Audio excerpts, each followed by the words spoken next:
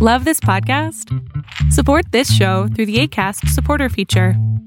It's up to you how much you give, and there's no regular commitment. Just click the link in the show description to support now. Hey, I'm Ryan Reynolds. Recently, I asked Mint Mobile's legal team if big wireless companies are allowed to raise prices due to inflation. They said yes. And then when I asked if raising prices technically violates those onerous two-year contracts, they said, "What the f*** are you talking about, you insane Hollywood ass?" So to recap, we're cutting the price of Mint Unlimited from $30 a month to just $15 a month. Give it a try at mintmobile.com/switch. $45 up front for 3 months plus taxes and fees. Promo rate for new customers for limited time. Unlimited more than 40 gigabytes per month. Slows full terms at mintmobile.com. Hiring for your small business? If you're not looking for professionals on LinkedIn, you're looking in the wrong place. That's like looking for your car keys in a fish tank. LinkedIn helps you hire professionals you can't find anywhere else, even those who aren't actively searching for a new job but might be open to the perfect role. In a given month, over 70% of LinkedIn users don't even visit other leading job sites. So start looking in the right place. With LinkedIn, you can hire professionals like a professional. Post your free job on linkedin.com/people today. Fiction, science fiction, horror, fantasy, crime, LGBT, thriller.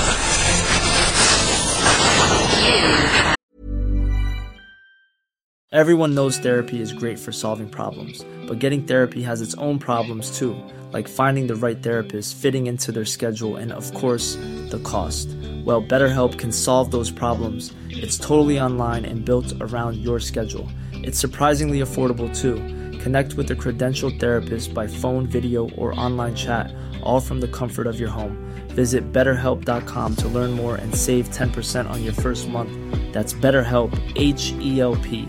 Many of us have those stubborn pounds that seem impossible to lose, no matter how good we eat or how hard we work out. My solution is PlushCare.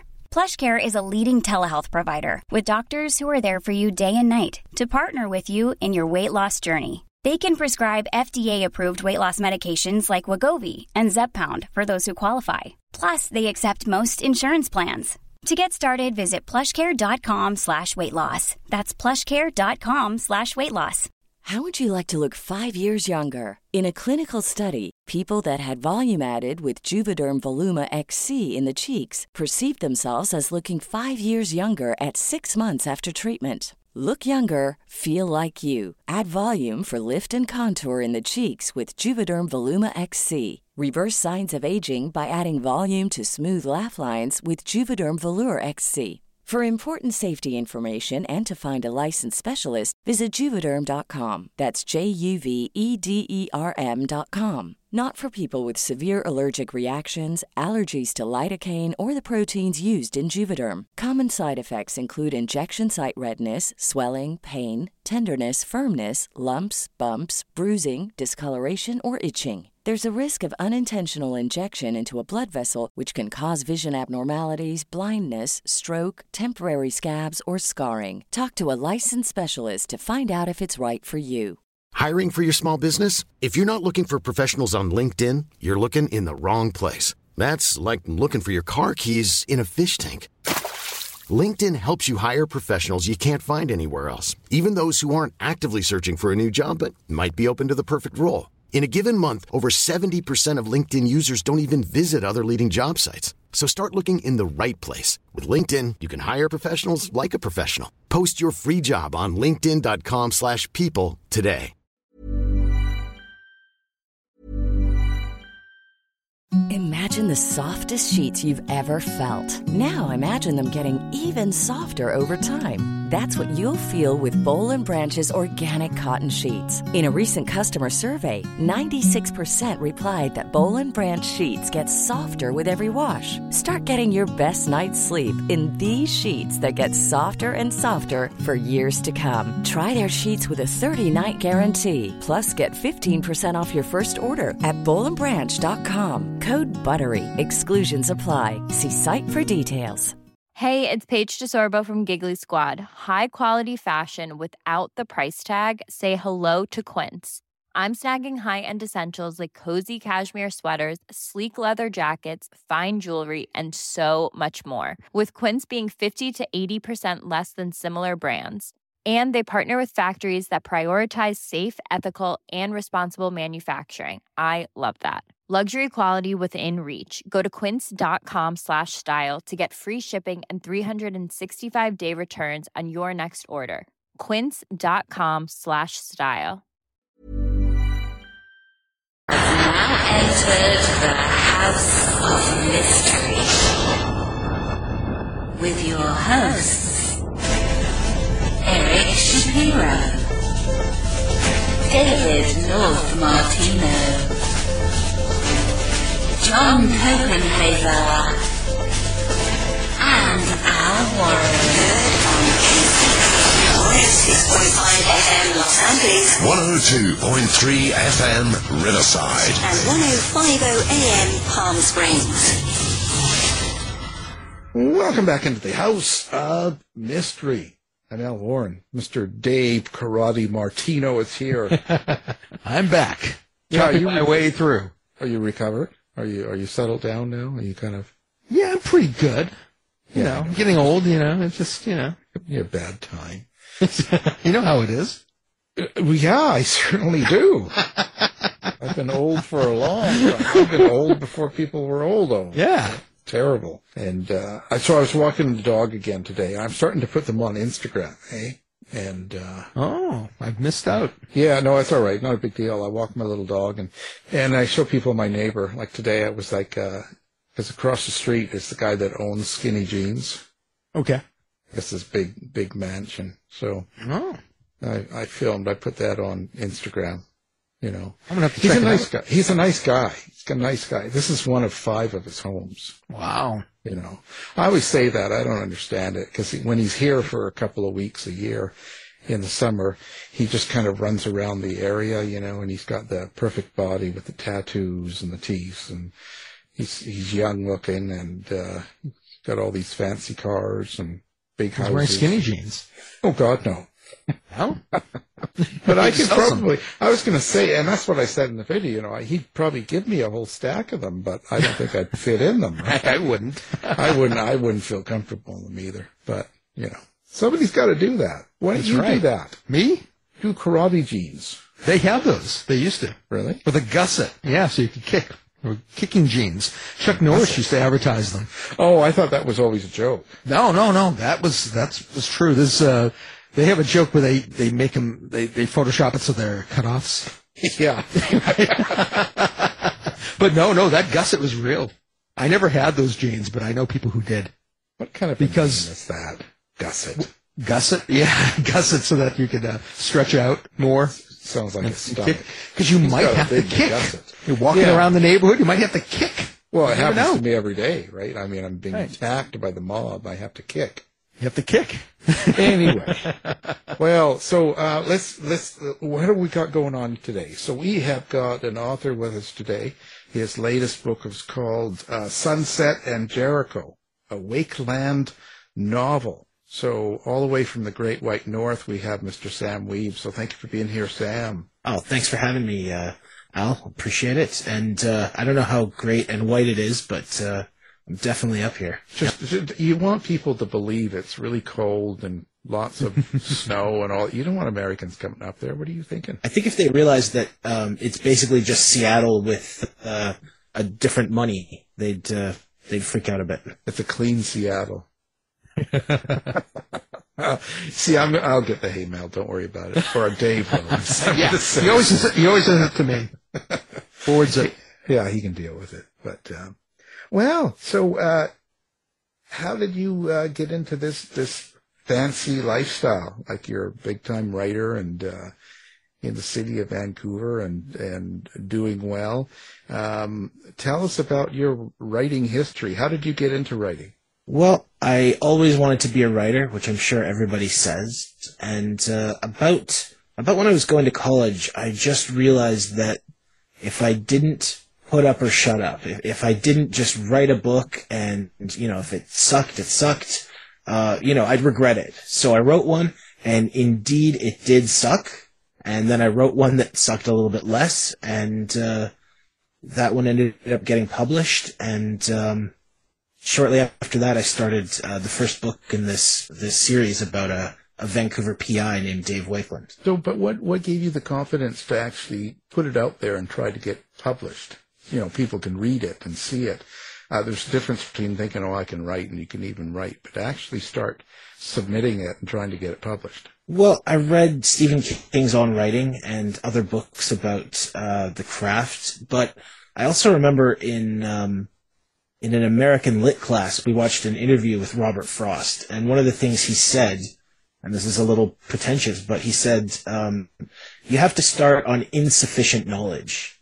And that really impressed me that, you know, even the greats are basically making it up as they go.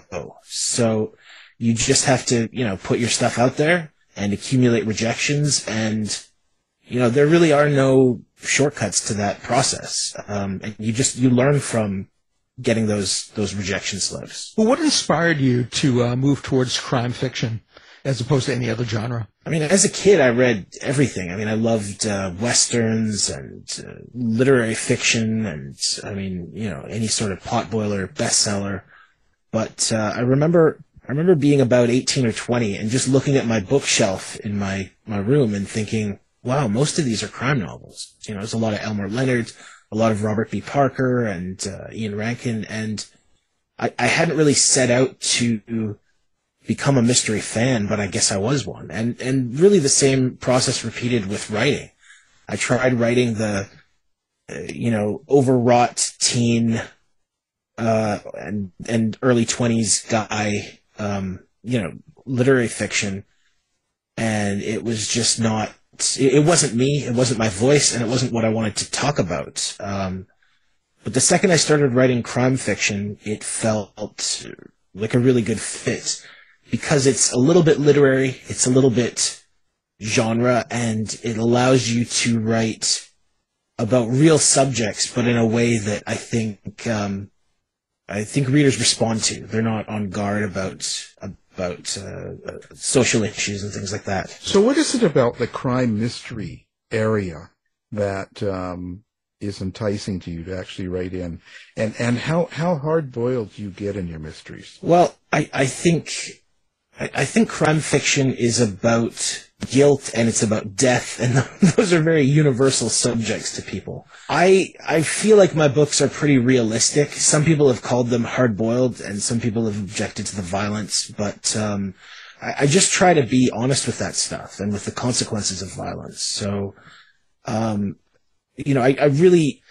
really took a lot of inspiration from the Chandlers and James Crumley and Walter Mosley and people like that. But, I also don't want to write about the 1930s. I want them to be very contemporary. I just try to balance that and err on the side of realism. So how conscious are you of the violence and even the sex that you write? Or do you, because I mean, today's world, of course, there's a lot of sensitivities and triggers, as they call it, and things like that. Are you thinking of that when you write these, or do you just write how it feels, and you don't really kind of take that into consideration? Well, it's not something I think about as I'm writing. Like I said, I just try to write realistically. But those are things that I think about afterwards, and when I'm presenting the work to other people.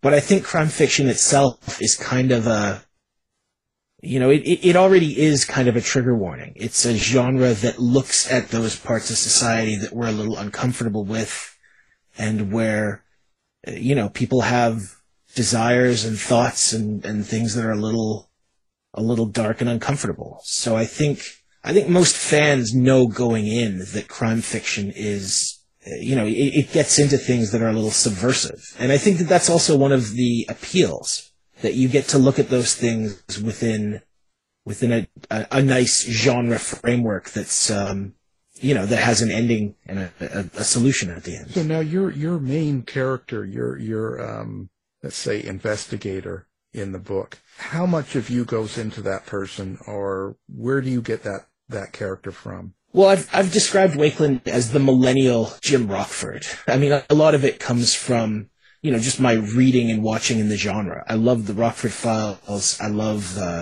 Chandler and Philip Marlowe. And especially Ross MacDonald. I love the Lou Archer series. So there's definitely an influence from those. But there are certain things that Wakeland faces that I've also faced. He's around my age, so he's, in his late 30s now. And he's someone who's gone through some of the problems that Vancouver and I think North America have faced, like the housing crisis. He sees evidence of the fentanyl and overdosing anytime he walks out of his door. So things like that are definitely drawn from real life. And I should admit that his sense of humor is definitely just mine. So in essence, you're trying to capture the way the world is, or what's going on now in Vancouver, and incorporate it into this. So what was enticing to you with Rockford Files and stuff like that? Is it because of his imperfection, James Rockford's, like the struggles he had and the things that were, let's say, wrong about him? Yeah, and the fact that he's sort of in between. I mean, he's not a criminal, but he's also not working for the authorities. So he's this very strange neither nor position. And I think Garner as an actor is just amazing. And he does his own driving and stunts and stuff in the show. But I just like the fact that he was somebody who was always on the side of the underdog. He was always trying to do the right thing, often failing or, having things not work out the way he wanted. But, there's something very endearing about somebody who's just going to go out there and try to do the right thing. Right. So what makes a good book for you? Like when what stops and you kind of go, this is good. I really like this. Well, I think the voice and the character are really important. And I think plot is the other one that really matters. The voice is usually the thing that I grab onto first, and then it's about the situation that the characters find themselves in. But about at the halfway point, if there isn't something happening, and if it doesn't seem realistic, if things are happening too easily, or if somebody's, a series of coincidences are working out in the guy's favor, that's usually where I start throwing the book across the room. I should get back to your characters and to how do you have what kind of relationship do you have with your characters? How do you see them, or how do you experience them? Well, I think of Wakeland as, it's a voice that I can draw on, and a way to sort of look at the city and what's going on in the world. But I've always heard that writers will say things like, "Oh, the book just wrote itself." It's like, man, I wish this book would write itself. I mean, it's a lot of work, and it entails a lot of revision to get the voice right. I really want the book to be smooth and easy to read, and then to also have some substance to it. And that's a really tough balance to strike. Well, speaking of voice, do you have? Because I've read that, as much as 50% of people don't have an internal dialogue. So I always like to ask, do you have an internal dialogue, an internal monologue? Can you hear Dave Wakeland and your other characters? Or do you create voice and dialogue some other way?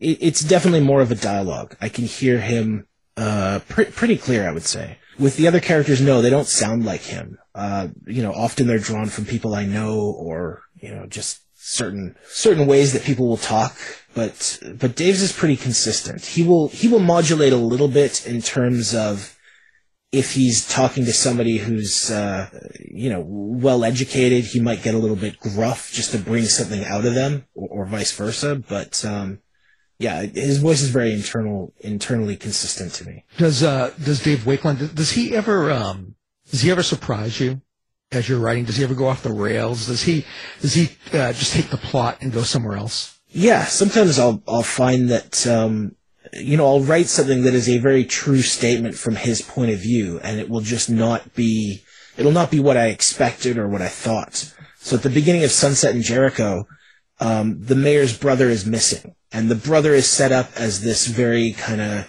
ne'er-do-well, kind of somebody like born wealthy and, has had a real easy ride of things. And this guy's gone missing, and Dave is almost contemptuous of this case. He actually turns it down at first. because he just doesn't want to work for a rich guy. He can't summon up the empathy that he needs to dive into that guy's world. And that kind of surprised me. I mean, he, as a character, it seemed really, what happens when the detective doesn't want to investigate the case that you've created for them. But, so that was a little bit, frustrating. And I had to go back and think, yes, like in his position, given what he's gone through, that's not the kind of case that he would, latch onto and say, yes, I have to solve this no matter what. So then the trick was finding a way to naturally have him forced to investigate and look for this missing brother of the mayor. Are you ever killing people off that you know? Do you come across people that you don't like, or even ones that are just out in the street and you meet someone and they cut you off in traffic or do something? Do you take people that are bad people, let's say, or you don't like, and put them in bad places in your book? I don't know if I even want to admit this, but yes, there's somebody in this book that a very bad thing befalls them. And the reason it befalls them is because in their job, they didn't cut someone else a break when they could have. And it was just one of those things of they messed with the wrong person on the wrong day. And yes, that exact thing happened to me, and I went away steaming thinking, if I was a little bit more of if I wasn't such a coward, or if I wasn't smart enough not to get involved in this, boy, I would do something to them. So yes, that has happened. We have them on the other line right now. So well, I mean, I hear that a lot. So that's why, in a way, a good thing about fiction is you can also resolve the story how you want it. Like, you can sort of get some sort of justice. Where I know in true crime, it is what it is. So that's a big, it's a big advantage. But it's also a problem, because once you start writing, and if you're trying to be honest about it and true to the character, you have to start seeing something from their point of view.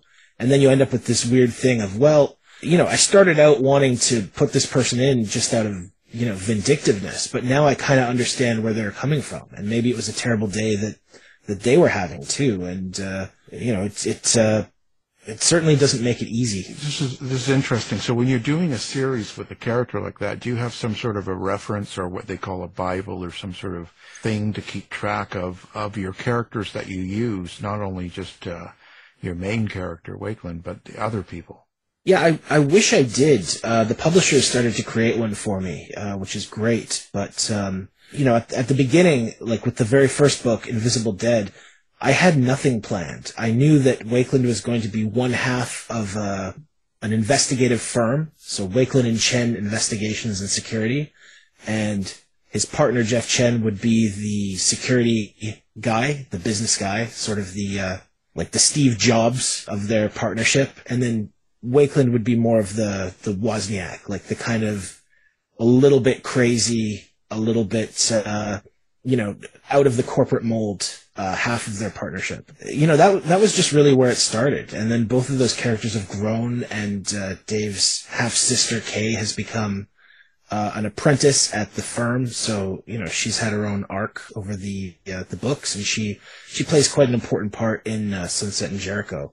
But with the other characters, I've sort of just let them drift in and out. So some books, they don't show up, and then, we'll see them a few books down the series, and they've changed. And, that was what really grabbed me about doing a series, is just watching the characters change. And, some of the people that seem really down and out actually manage to figure things out and save themselves. And then, bad stuff happens to the characters that you like also, which, can be really interesting. So do you know, like, how is your process of writing a book, and especially in a series? Are you kind of pre-planned? You know how it's going to begin and kind of the main scope of what happens, and then the ending ahead of time, and then you fill it in? Or do you just write as you go? The worst thing is that I don't feel after 4 books that I have any sort of standard process. It's always different. It's always way more of a pain in the ass than I expected. Usually what I start with is some sort of scene or some sort of scenario. So with this book, it was the idea of having the mayor's brother and this other young man who both go missing and turn up murdered. And, just the dichotomy of having a very rich character and a very poor character, and having the resources of the city all going to this one guy, and this other guy getting very little, and Wakeland realizing that the two cases are connected. That was really what I had to start with. But drafting and then revising and adding things and figuring out the subplots. I mean, it always seems like I've got a good handle on the story, and then by the time I get close to the end, I'm just kicking myself thinking, oh, you didn't think this out at all. And sometimes it takes multiple drafts to resolve that. Well, I was going to ask that with revising. What's your editing process like? Do you wait to go through the full first draft and then go back and edit, or do you edit as you go as well? Well, I write by hand, and then I type it into the computer as I go. So that allows me to fine-tune the prose a little bit as I'm going. And then afterwards, I'll print out a version of the book and go through it with a red pen and retype it. So it's a little bit slow and painstaking, but I feel like that really makes me it makes me care about each sentence and each paragraph a lot more than if I just wrote it straight into the computer. Where do you see yourself going? Like, how many books will you do in a series, do you think? Or do you have kind of a four kind of shadowing, or how does that work for you? Well, part of me would love to do the series forever, and another part feels like 10 would be a good number. One of my favorite series is the Martin Beck novels by a pair of Scandinavian authors named Sjöwall and Waklu. I'm sure I butchered that pronunciation, but when I wrote Sunset and Jericho, I actually didn't know if the series was going to continue.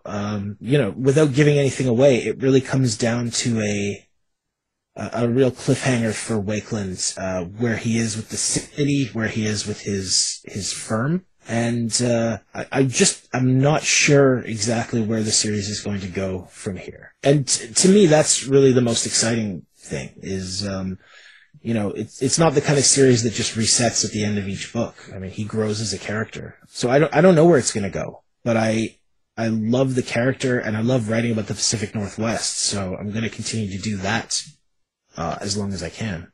Well, how much research does it take to do one of these books? Do you have to really get into it, or can you just use your imagination? It takes a lot of research, and there are definitely things that I make up.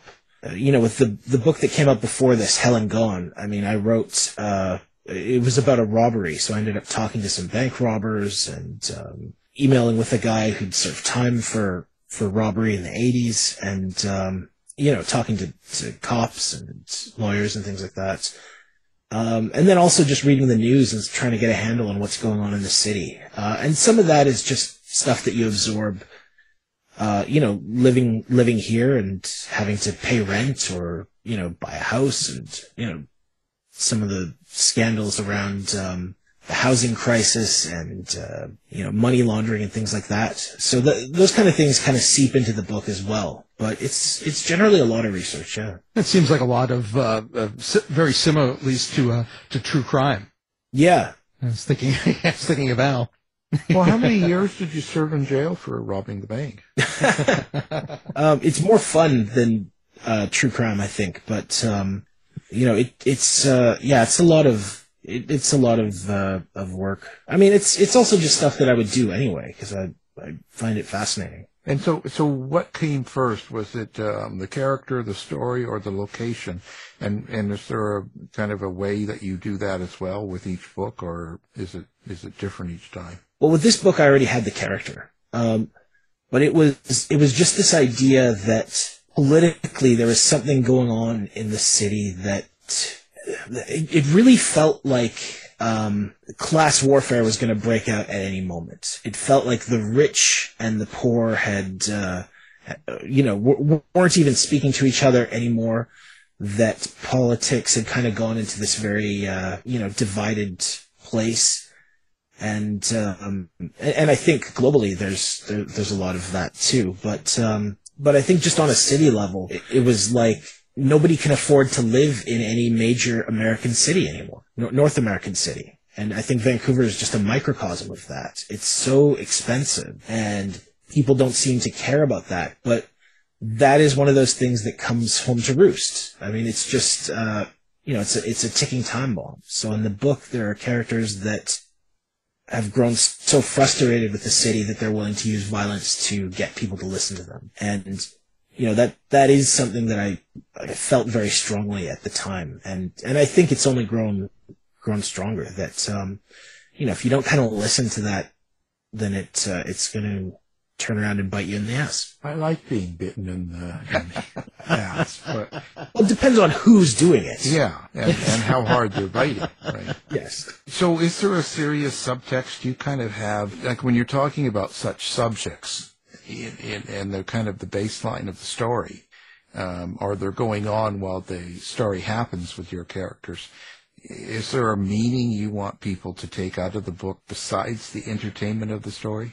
Yeah, it's a tough thing to talk about because, and I feel sometimes I talk too much about the social issues and that aspect. But I think, if they can get one thing out of the books, I think it's just a damn fun crime novel. I think it's well written and it's a quick read, and I think Wakeland's a pretty good character.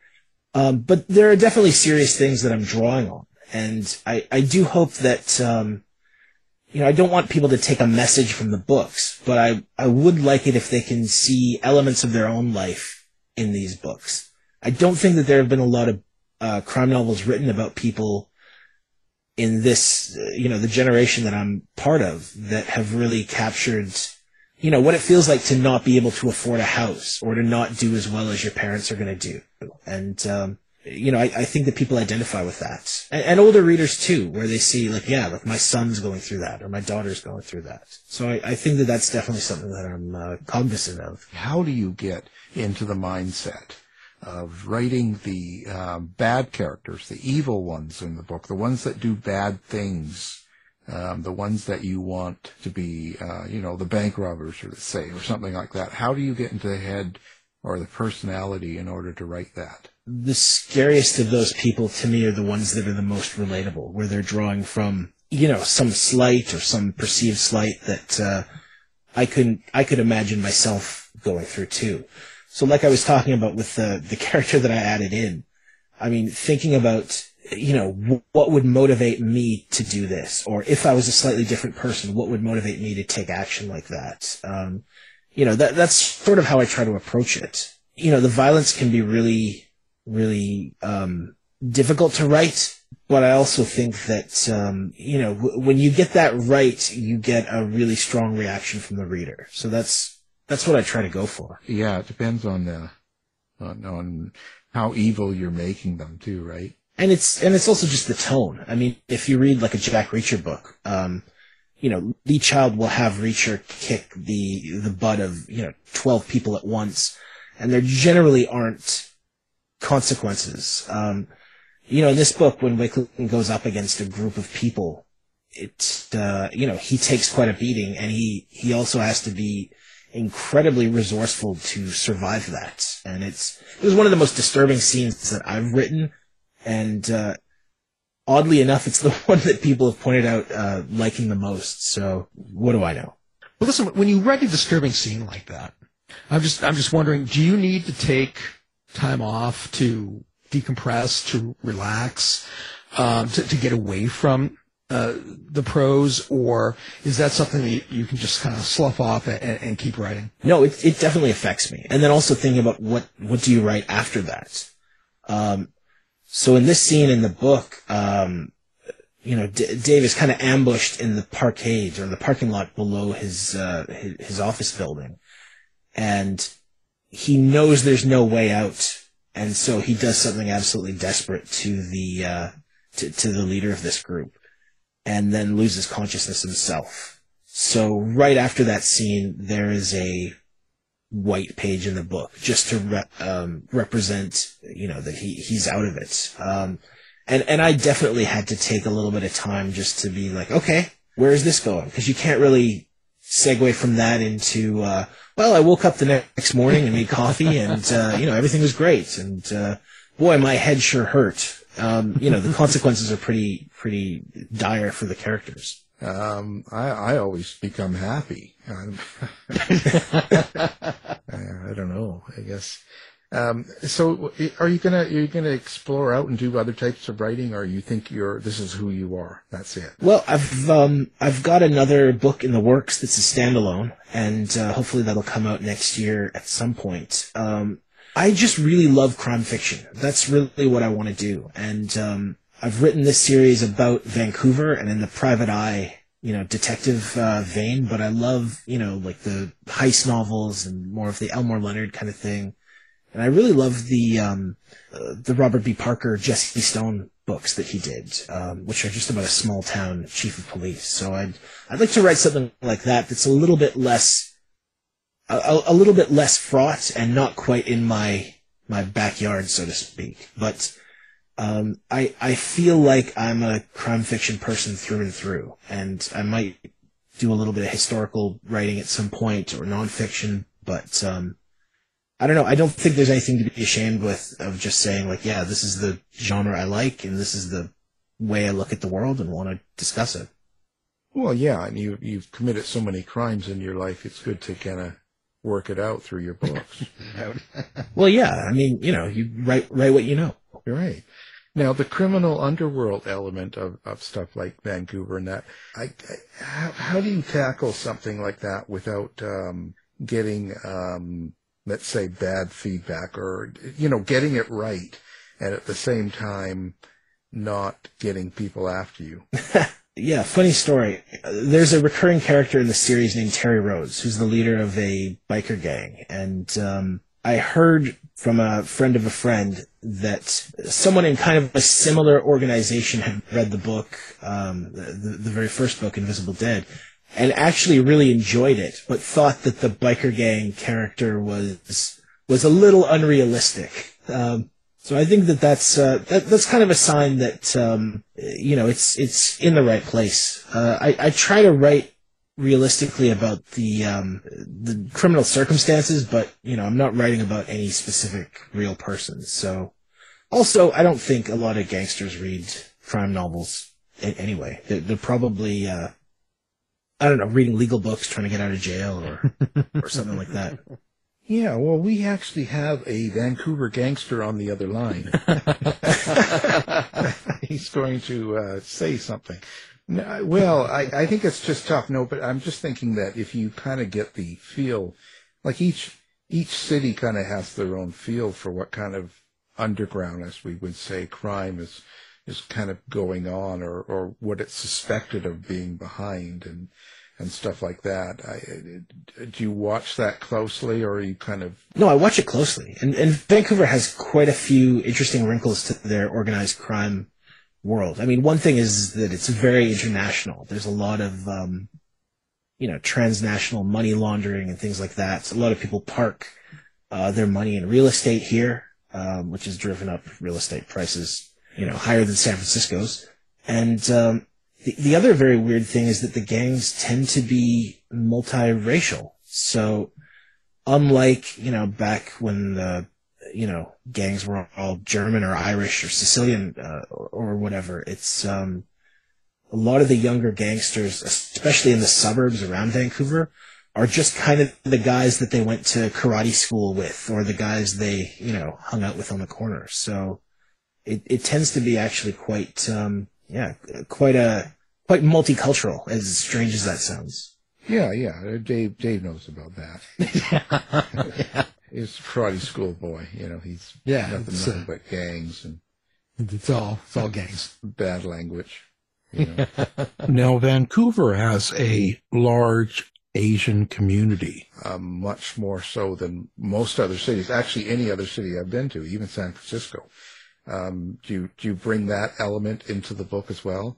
Yeah, Vancouver has one of the oldest Chinatowns in North America, and it's also one of the places where, when the handover of Hong Kong happened, right before that, there was a real exodus of people from Taiwan and Hong Kong coming in, and during the pandemic, there was just a whole rash of anti-Asian, hate crimes and people blaming them for COVID and all sorts of horrible stuff. So I try to bring all of that stuff in. Dave is somebody who grew up like me in a very multicultural city, and his partner Jeff is from China originally, and I think it's important to represent the city honestly and to include them, and that means also including Chinese criminals and stuff. But the majority of people are pretty above board, so also not stigmatizing them. I mean, it's a tough line to walk, but I just want the books to feel authentically Vancouver. Yeah, it's changed quite a bit over the years, but it's just a fascinating city to me. I mean, even with the Olympics there in 2008, I mean, it's just how that changed the city is very. As somebody who grew up here, it used to be kind of like a small town. I mean, it was a mill town, and then, now it's not only multicultural and very wealthy, but it's become a little colder too. So there's very few of us who are born here who still hang on. Well, and so how do you choose what parts or what topics you're going to have out of the city into your book? Like, what are you going to include? What events? There's a lot of stuff that goes on in that city and has over the years.